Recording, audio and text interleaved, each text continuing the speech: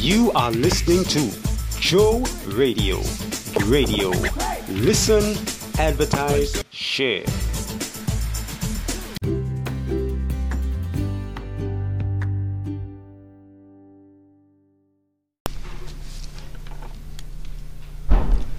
Let's pray. Lord, we ask that you will be in our hearts and minds as we open your word today and contemplate these words that seem to be in contradiction to each other, that have a improper balance. Help us, Lord, to see the balance in our lives as we respond to your teaching and your love. We pray that in Jesus' name. Amen.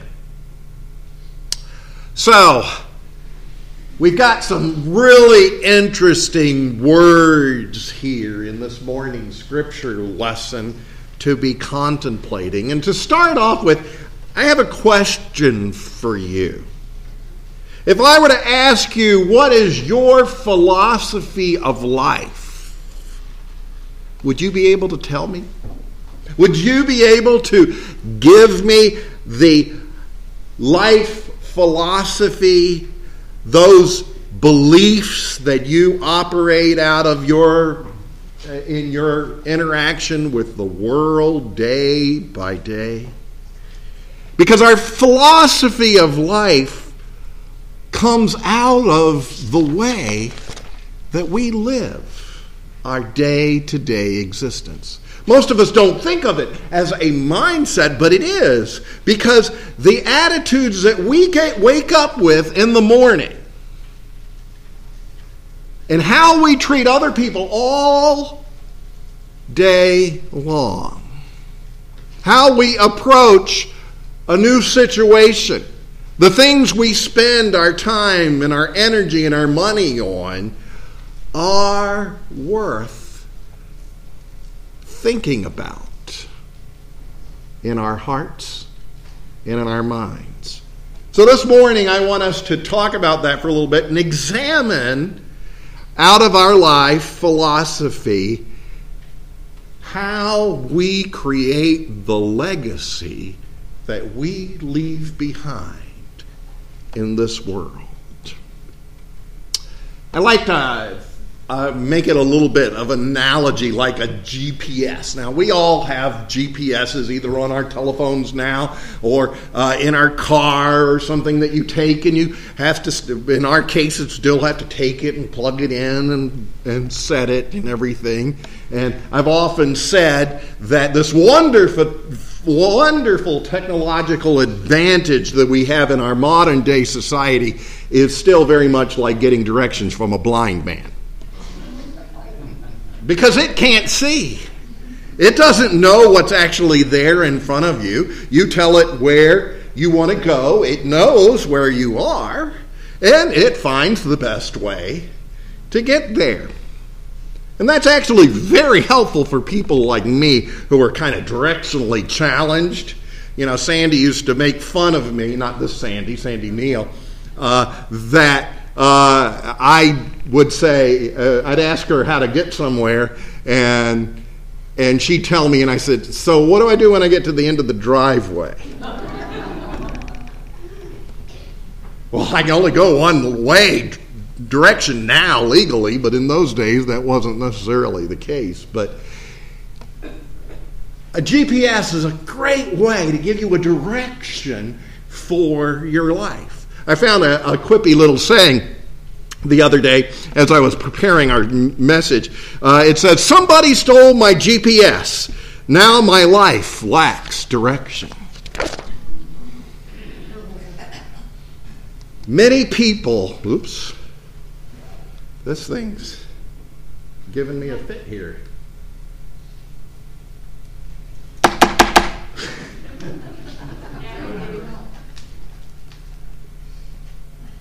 It jumped really far. Okay.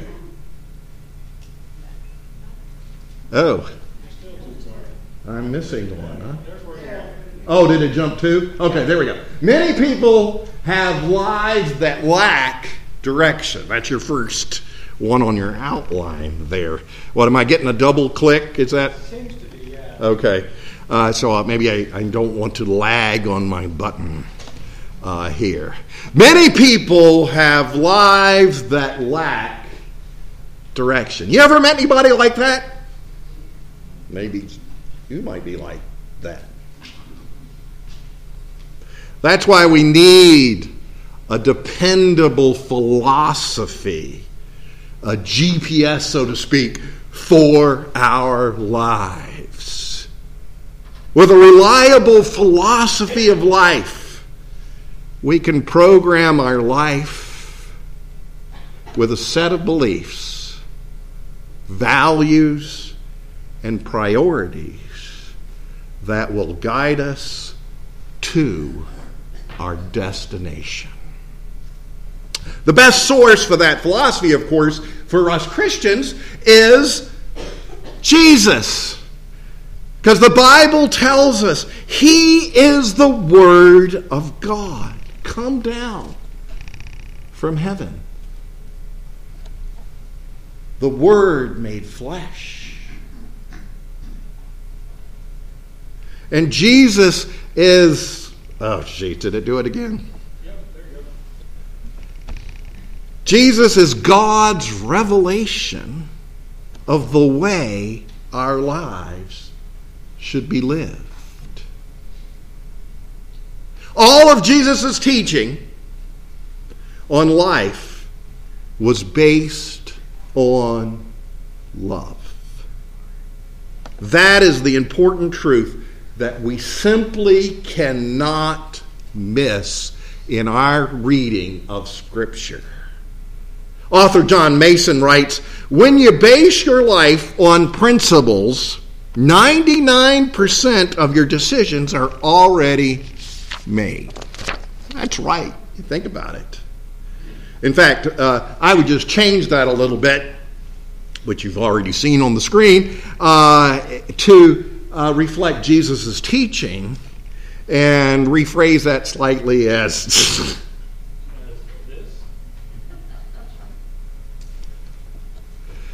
when you base your life on love, 99% of your decisions are already made. Do you see what Jesus is teaching us in this morning's scripture lesson as Anne read it to us today? He's giving us, his listeners, a new picture of what their lives should be like. Luke chapter 6, verse 17, you'll note that Jesus was surrounded by a huge crowd. There were all sorts of people there when Jesus was speaking those words from this morning's scripture lesson. This crowd included Jewish citizens and members of the Jewish ruling class, the Pharisees. It also included folks from Tyre and Sidon, those were pagan cities that practiced Baal worship. And of course, there were Roman troops who exploited and oppressed the Jews. These folks were standing shoulder to shoulder with their enemies as Jesus spoke those words when he said, "Love your enemies, do good to those who hate you, bless those who curse you, pray for those who mistreat you." He was introducing those people in that crowd a whole new way of looking at life. This is how things work in the kingdom of God. Jesus was saying to them, all of Jesus' teachings on life is rooted in love. I'm constantly amazed how many Christians miss that very simple truth. There's a reason, of course, and it's written right there in your scripture lesson for today, if you look at it. And that's because they weren't listening to the teaching of Jesus. Verse 27 of this morning's scripture lesson, Jesus opens up this passage by saying, "But to you who are listening, love your enemies." Isn't that kind of interesting that he would start by saying, "To you who are listening"? How many school teachers would like to say that before they get ready to teach something? To you that are listening. Because how many of the kids out there in the class are not? So this preacher standing up here this morning says, "To you who are listening,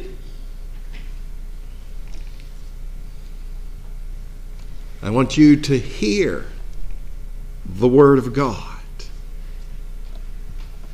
Not everybody is listening.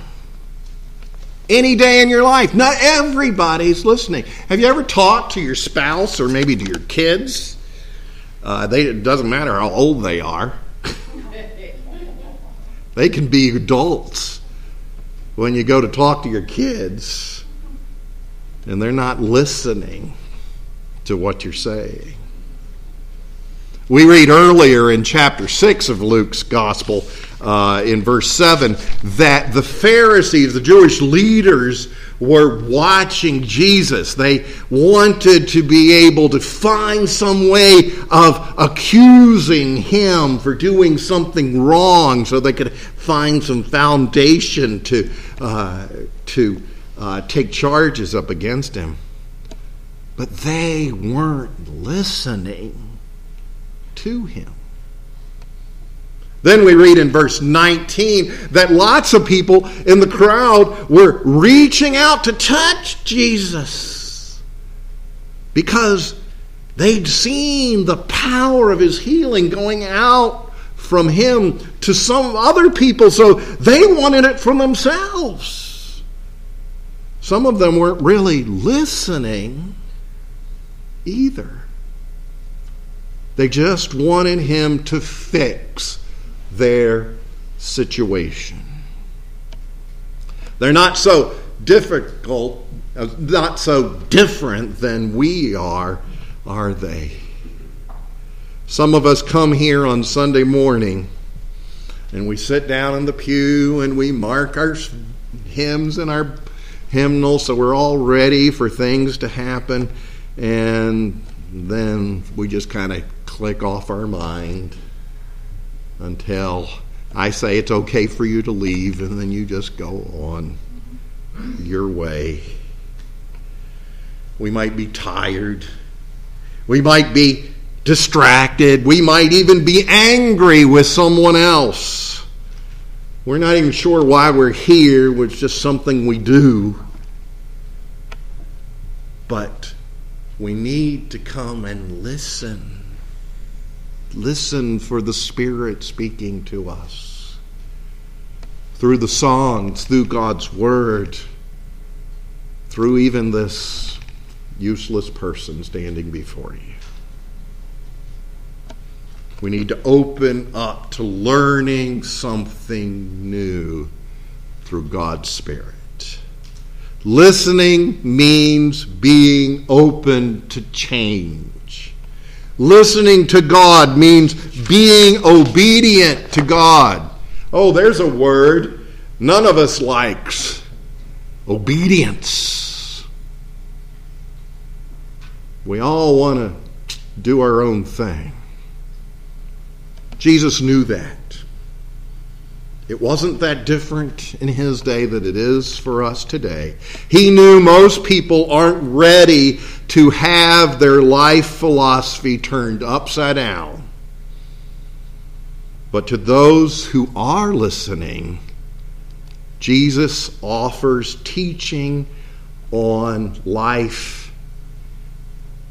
That time it didn't work. Jesus offers teaching on life that provides not only hope, but salvation as well. Lloyd John Ogilvie once told of a man who was working on a crossword puzzle. Some of you like crossword puzzles. They're fun kind of things to do. So he had a couple of friends there, and he said, I need some help here. What's a 4-letter word for a strong emotional reaction to difficulty? Anybody got it? Well, one man said fear. And his other friend said, no, it's love. Think about that for a moment. Those two words say so much about what your philosophy of life really is. We either respond with fear or with love to the difficulties that we find in our lives. And Jesus' teaching is based on love.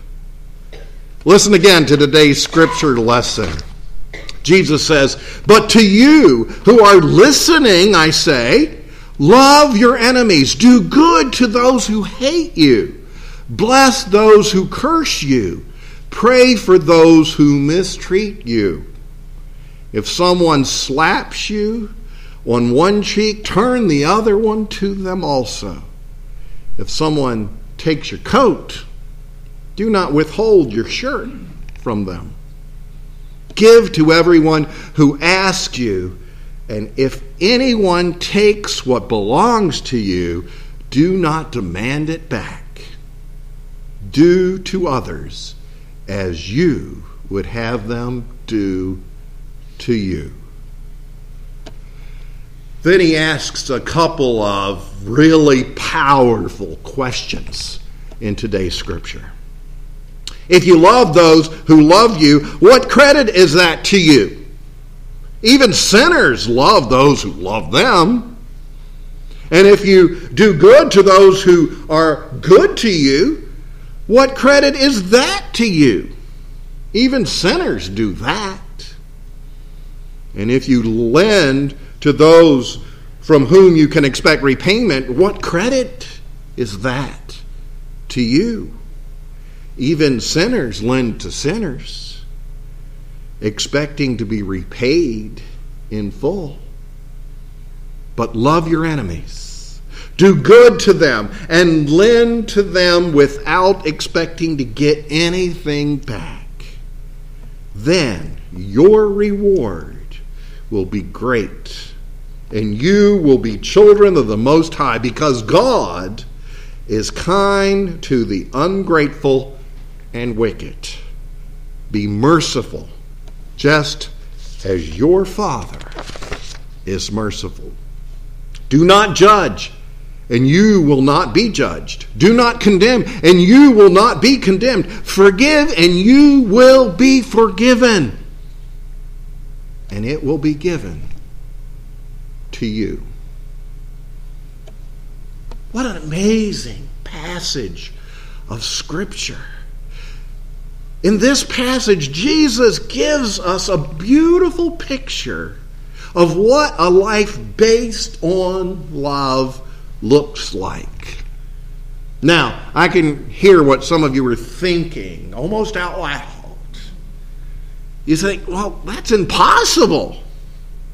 We can't live like that. People take advantage of you if you live like that. It demands too much on us. Who can love their enemies? Who can do good to those who hate them? Who can pray for those who mistreat them? I mean, Jesus could do that, but not me. He certainly did those kinds of things, but we can't do that. Can we love like Jesus loved? The answer is, through the power of the Holy Spirit, yes, we can. Maybe not perfectly, after we are not Jesus, but we can do better than what we're doing. We live in a fear-based society full of anger and hatred and revenge It just makes you sick. You watch the news and you go, oh, geez, doesn't anybody like anybody else anymore? How do we find our way out? I know it sounds very simplistic, but that doesn't make it any less true. Our only hope is the love of Jesus Christ. 1 John 3:14 says, "We know that we have passed from death to life because we love each other. Anyone who does not love remains in death." Fear and hate and unforgiveness lead to retaliation, revenge, isolation, even war. They are all one-way streets that lead to spiritual and sometimes actual death. Our ego and our fear and our pride can destroy us. But when we choose love over hate, we are freed from them. It frees us to be a force for life instead of death. William Barclay, in his book, And Jesus Said, tells about a missionary by the name of Mabel Shaw who was working in Africa. And she was teaching the little children in the Bantu region there in Africa. And she was teaching her class all about how Jesus, who she called the chief, taught them that they needed to share the love of Christ with other people, just like giving them a drink of cold water. One day, as class had just ended, and she was sitting out on the veranda, and the children were kind of playing, a group of travelers came walking in down the main road of the little village there, and they were all tired and dusty and dirty, and they came from obviously a tribe that was not the Bantu people. In fact, because of the way they wear their hair and their appearance with their clothes and stuff, they were actually enemies of the Bantu people. And suddenly, out of the little house where she was sitting on the veranda, this whole long line of all these little primary age children came out of the house wearing water pots on their heads. That's, of course, the way they kind of carry the water in Africa. And they went up to these travelers on the road. And they were kind of frightened. They were bad people. They had been told by their parents that they were bad people. But they stopped and they said to these travelers, "We are the chief's children, and we offer you a drink." The astonished travelers stopped right where they were. They looked at the little children and they bowed before them, and they said, they took the drink and appreciated and said thank you to them. After the travelers went on their way, the children were all excited, and they went running up to Mabel Shaw, and they said, "We have given thirsty men a drink in the name of the chief." And William Barclay notes that in that moment, the teaching of Christ broke on those children, on Mabel Shaw. He writes and says, in any ordinary village, had these men come in and asked for a drink of water, the response would have been, "No, you're not from around here. Get your own water."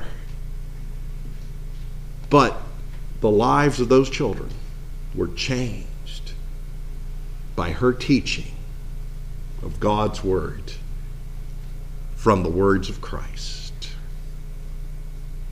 Folks, you know the situation in our world today. Do you really see any other hope for our world than the love of Christ as it is revealed through God's people? Madeline L'Engle writes, "Love isn't how you feel, it's what you do."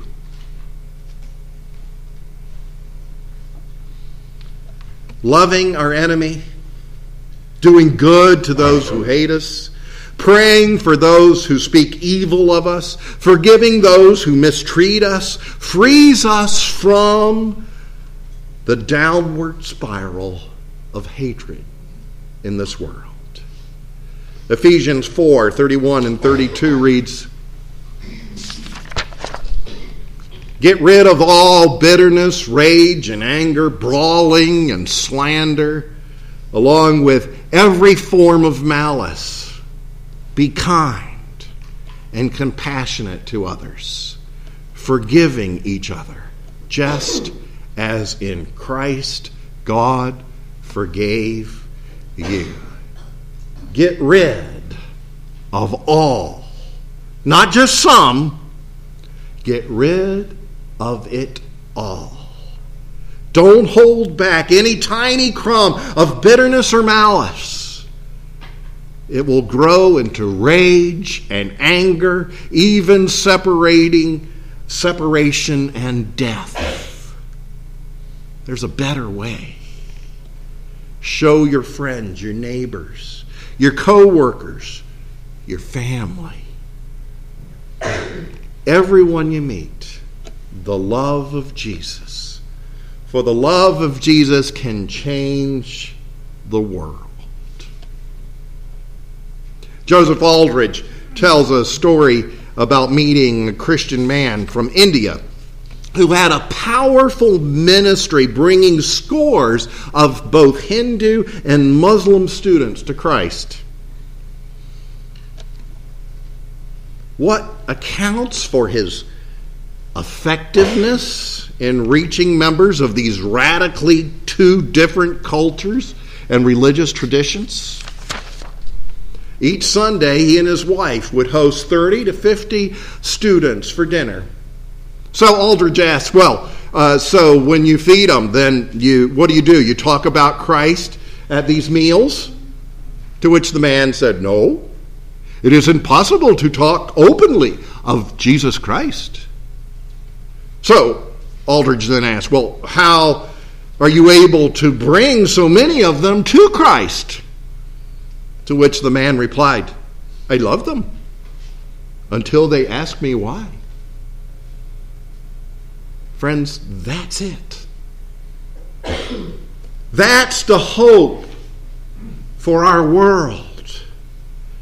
Jesus knew not everyone was going to listen to his teaching.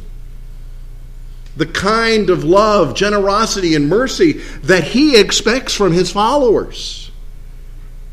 It doesn't make sense. It's risky. It's asking us to give up our pride and our comforts.